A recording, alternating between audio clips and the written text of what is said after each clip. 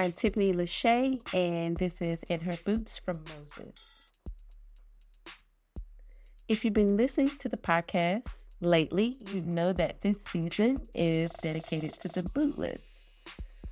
So our first episode, we sort of defined bootless as Black, Indigenous, and other women of color that are thriving despite experiencing countless barriers. In that episode, we talked with Dani Paradas, and she shared her challenges as an Indigenous woman working toward Indigenous communal sufficiency, food sovereignty, and sustainable agriculture. Today's episode will be part 2 of that conversation. So one of the projects of colonization, capitalism, and white supremacy has been to make Black and Indigenous people forget their sacred connections to the land. For many of us, to love the land is to love ourselves.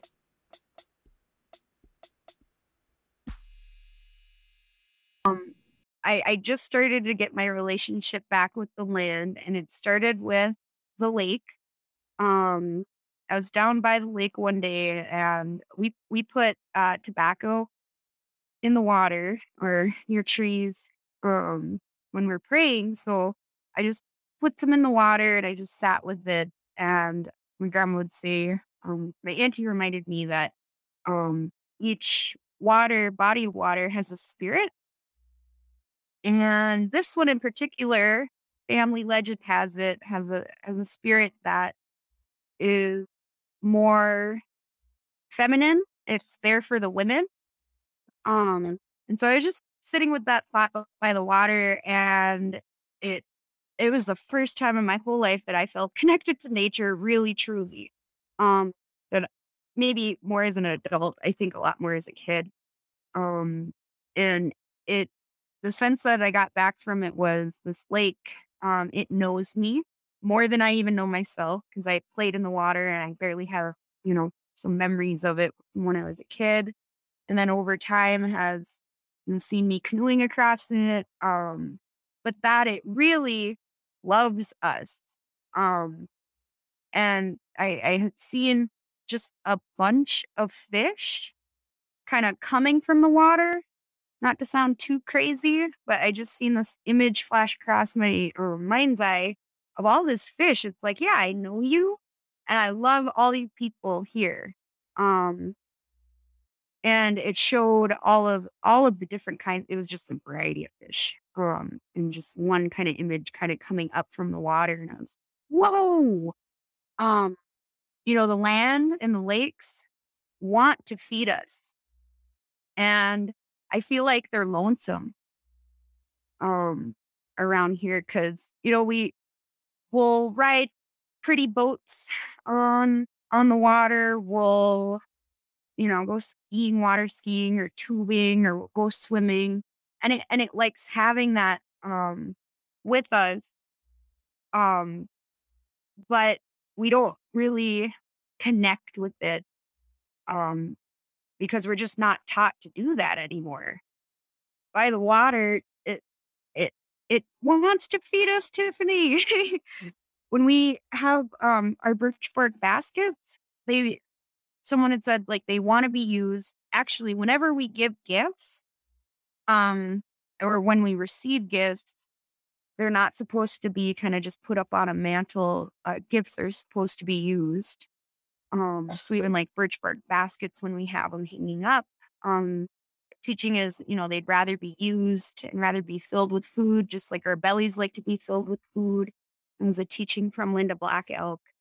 And that really resonated because, we have these places, these beautiful natural resources, which are great for recreation, but they also have, more spirit in them, to actually be good providers, with humans. It felt like we want more, of a relationship back with humans from the land and the water and the foods and the medicines that grow here. If that makes sense. Of course it makes sense. Oh my gosh. Okay. Thank you for that. That was really beautiful. I'm so glad you talked about water as a spirit.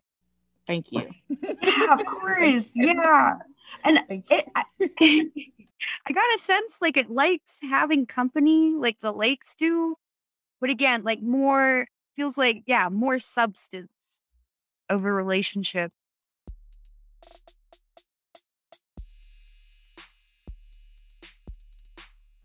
Danny is a part of several food, farm, and land access organizations, including Harvest Nation, the Land Access Alliance, and the Boy Sport Food Sovereignty and Sustainable Agriculture Community Advocacy Group.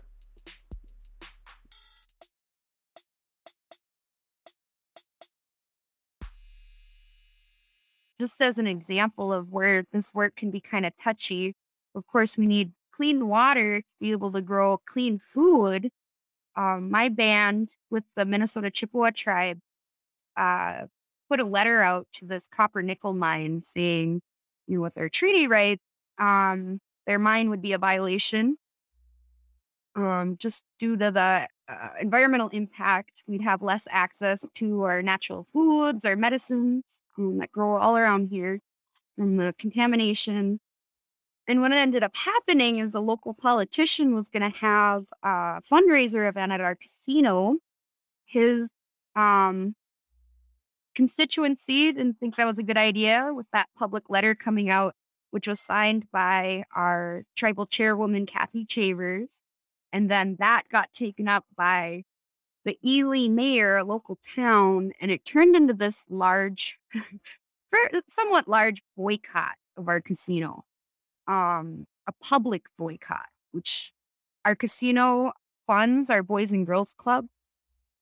So why I'm saying like all of this is, as we try to assert our values and our needs for just well-being and health as an investment in our human capital, so we can work on domestic violence, we can work on substance abuse and heal, um, that our tribal government's hands are sometimes tied because of the public backlash. Um, and so with fighting for our, I guess, our needs, our what we deserve really for fair participation in the economy, that there's this opportunity with food sovereignty, individual families who maybe don't have as big as a liability as, a casino asset to worry about money coming in, this kind of private business area, whether through Harvest Nation and other individual farmers. I just seeing us having more power um, to work kind of alongside of our tribal government structures through having our own businesses, viable businesses, to show that there is another way, that we don't have to continue the extraction economy and ruin our water and our natural resources. It can be harder because you don't get the biggest bang for your buck, but it's more sustainable.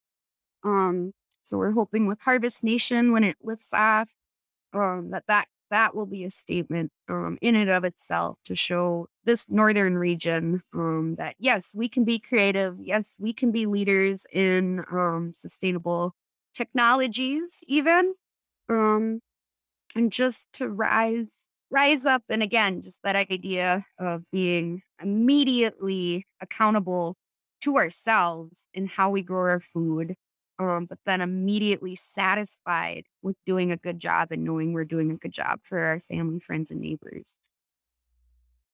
We have a developing Boys Fort, and that's the band I'm from, or tribe. Boys Fort Food Sovereignty and Sustainable Agriculture Community Advocacy Group, long-winded. Um, but we're trying to work with, what are the problems that we see in with Harvest Nation that kind of started this group off? It is, we wanted to grow on the on the reservation. Um, but we have a unilateral government structure we do have a court system, but the tribal council used to be able to, I guess, have power and influence there, which depending on who your elected leaders are, can be very favorable or not so much. And there wasn't enough like legal infrastructure here to protect our interests. So we are looking to start our farm off the Reds. And it's not just for natives, it's for everybody in the region that would be interested in being a customer. Um, and then in talking with, her name's Renika Love, I think she would be a next great interview. She's gonna grow hemp and food near the Net Lake Reservation, which is another district of Bois Forte. She also went off res. We have a meat processor who's got a mobile unit who's trying to process meat on the reds and got into conflict with there's no zoning. So together we're looking to negotiate a tribal food and ag code that's community driven to inspire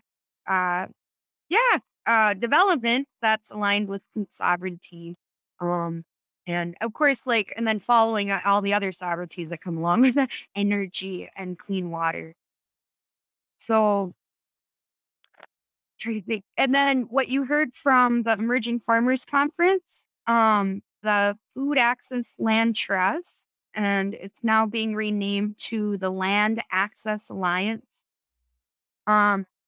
Its main goal right now is to increase private land access around urban center around northern Minnesota for BIPOC and women farmers, and just generally speaking, anyone that's really disenfranchised from the food system at large.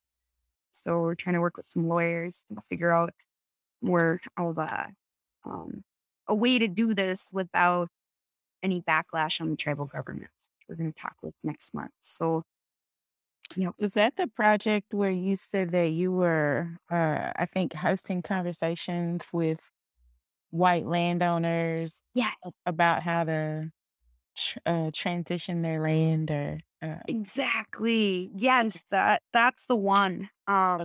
yeah, how is that going? Have you had any of those conversations yet? And tell me. Not, yep. Unfortunately, not yet. Where the idea for this project or this program or this mission came from was I didn't even know this, and this is part of the trouble too. When his name is David Abaz, when he moved to Minnesota about 30 years ago, and he got his property, on his deed, I believe it said that we, tribal citizens of the territory, had the right to hunt, fish, and gather on its land. And in the very least, even just to travel through, it's really inspiring that there's folks out there that want to, and I just don't know, over time with the treaties and these deeds, if those rights just over time just got left out whenever the land changed owners. Because I didn't know, and we have, technically we have those rights on private lands. But of course, I'm not going to roll up on somebody's land who I don't know who lives there. Because, they have a right to defend themselves. And if they think I'm a threat, or if they see a bunch of brown people with guns going to hunt on their land, they might just come out with their own guns, and who knows what might happen. So what exactly happened? So someone reached out to you and said that he found this on his deed and he offered his land? Oh, no, not yet. Nope. This guy did not offer his land. Okay. He was just saying, hey, we should do this with other white landowners.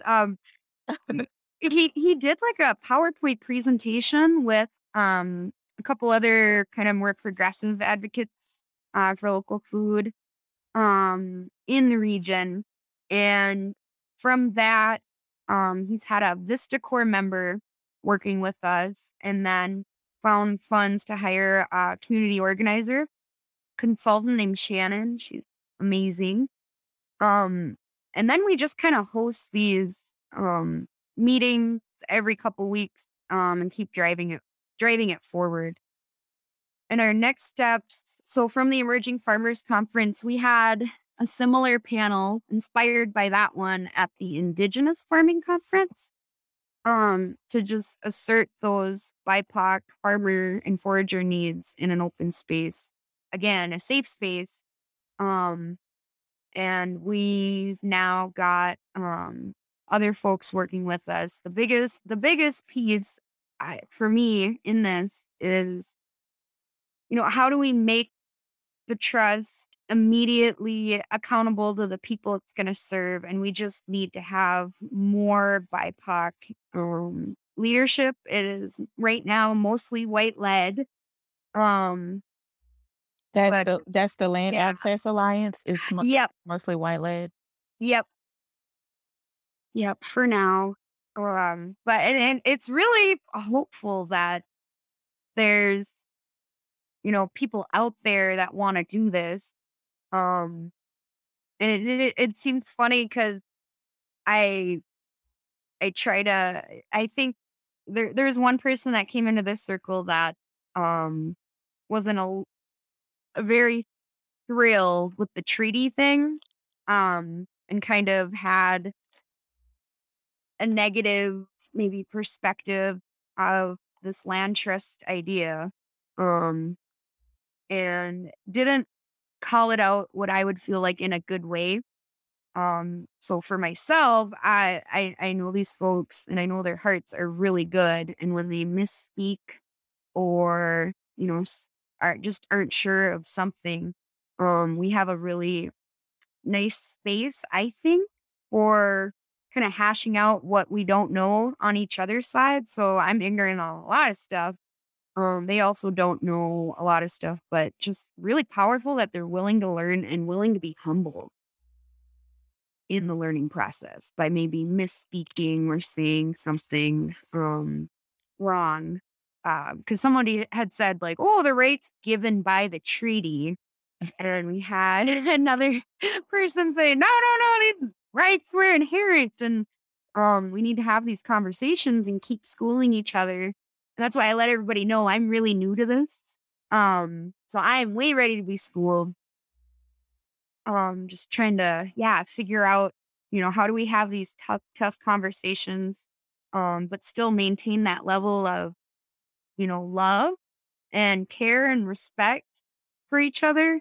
And I think that's one thing that was at least taken from our community. We used to have really, really strict morals where, like my grandma, she said we couldn't even make fun of the dog if he were to fart. We were very, very rude. Um, and we could make fun of, people just didn't like degrade others, maybe. And I don't want to be too, romanticizing of the past because, of course, I didn't grow up in it. But I had a little taste of it from my grandma who really, never put anybody down, but could have those tough conversations with folks. And her leadership style was I came home from work one day just kind of not feeling so great about an exchange with a coworker. This was years and years ago. And I was sharing it with my grandma because she used to work for Boys Fort. And she'd go, huh, that's interesting. Well, what we used to do is we'd take that person out to lunch. And I thought, that's really humbling. Um, invest your money and pay for that other person's food when you're in disagreement.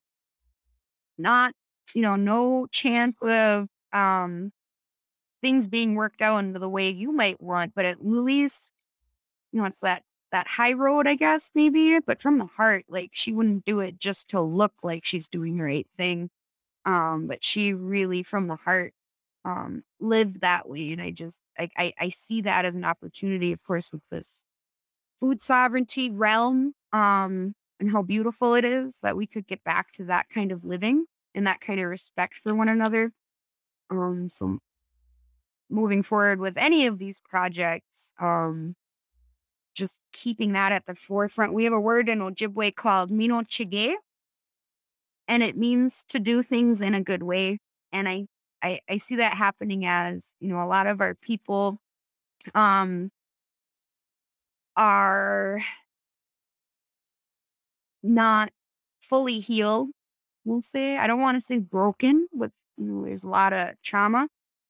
And how do we make space for our people to participate in this way? Because it is healing work. It is where and who we are. Again, originally the local producer, local consumer, accountable to our own system. And how do we make space for our people that need that healing in our work, even when we have all these Zoom meetings? Well, our people don't like to be on Zoom all the time, and of course, COVID happened, so it's kind of a necessity. Um, I've been trying to think harder on how to do that. So for our Boys for Food Sovereignty group, we're going to do a time capsule with our Heritage Center, and we're asking folks to write letters to their descendants 100 years into the future. And once those are all in, we'll do some collective vision making or visioneering and see, okay, what can we do in our generation now to set a good foundation for what's to come next in the next generations. Because again, it's multi-generational work. We're just so strapped, stressed, traumatized to change everything. That was my hope when I was younger, to get everything to where we know it can be. I don't know if it's really realistic in my lifetime, but I'm going to do what I can to set it up for my kids, my grandkids, great grandkids, um, to keep building and keep healing. And my grandma now, this has been absolutely heartbreaking. A few years ago, I mean, her dementia was getting bad for the past maybe 15 years. But about 2 years ago, she got hurt and had to get surgery, and then was kind of in the system. A doctor seen her, and said she needed, 24-hour supervision for her dementia state. And so we were trying our best to keep her home, but our family just couldn't do it. And that was absolutely heartbreaking, to have to, I still feel like I feel her every day because of that. But at least there's this moment, and this is the beautiful thing, that we can continue to hold on to. We were sitting, and when the doctor had said that, and I knew she wasn't coming home, um, and had a feeling it was just devastating. She, I'm going to sound like a lunatic, maybe a little bit crazy, maybe not, but I feel it was her. She said, you know what? Don't pay attention to this. This is crap. This is nothing. Don't even worry about it. And brought me to a memory of being in her garden, and she gave me a potato and she told me to cut it. And I was just so surprised that we could cut a potato and it would grow more potatoes. Like, wow. And then I later had another vision of just her, like, being free, in the garden, and how it is that simple. And why the heck don't we know about it, or we know about it, but why is it so hard to do? And I think it's because of the, whatever they say, industrial machine, or whatever this whole world is, that our time is exploited. Our brain power is exploited, for systems that don't necessarily work for all of our people. And because of that, um, we're just kind of all sucked into that system, the whole working for the man thing. I couldn't believe it growing up. The hippies were right. But we can do better, and how it's so hard to detach from the whole system. Not totally, but to even find the space to sit and think thoughtfully.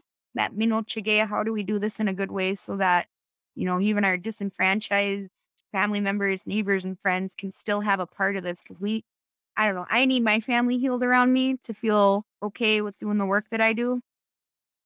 Not, I used to hope for 100%. It probably won't get to be like that just yet. but just to see progress in, well-being, whether it's physical health, mental health, emotional, spiritual health, even just that sense of connection to each other. So, you want to say Gigawabaman? Hey, it means goodbye. Not goodbye, it means I'll see you later. I'll see you later. Oh, you're good. I'll see you later. Thank you. Thank you. Thank you, Danny. And thank you all for listening. Feel free to email me feedback about today's episode to Tiffany@mosesorganic.org.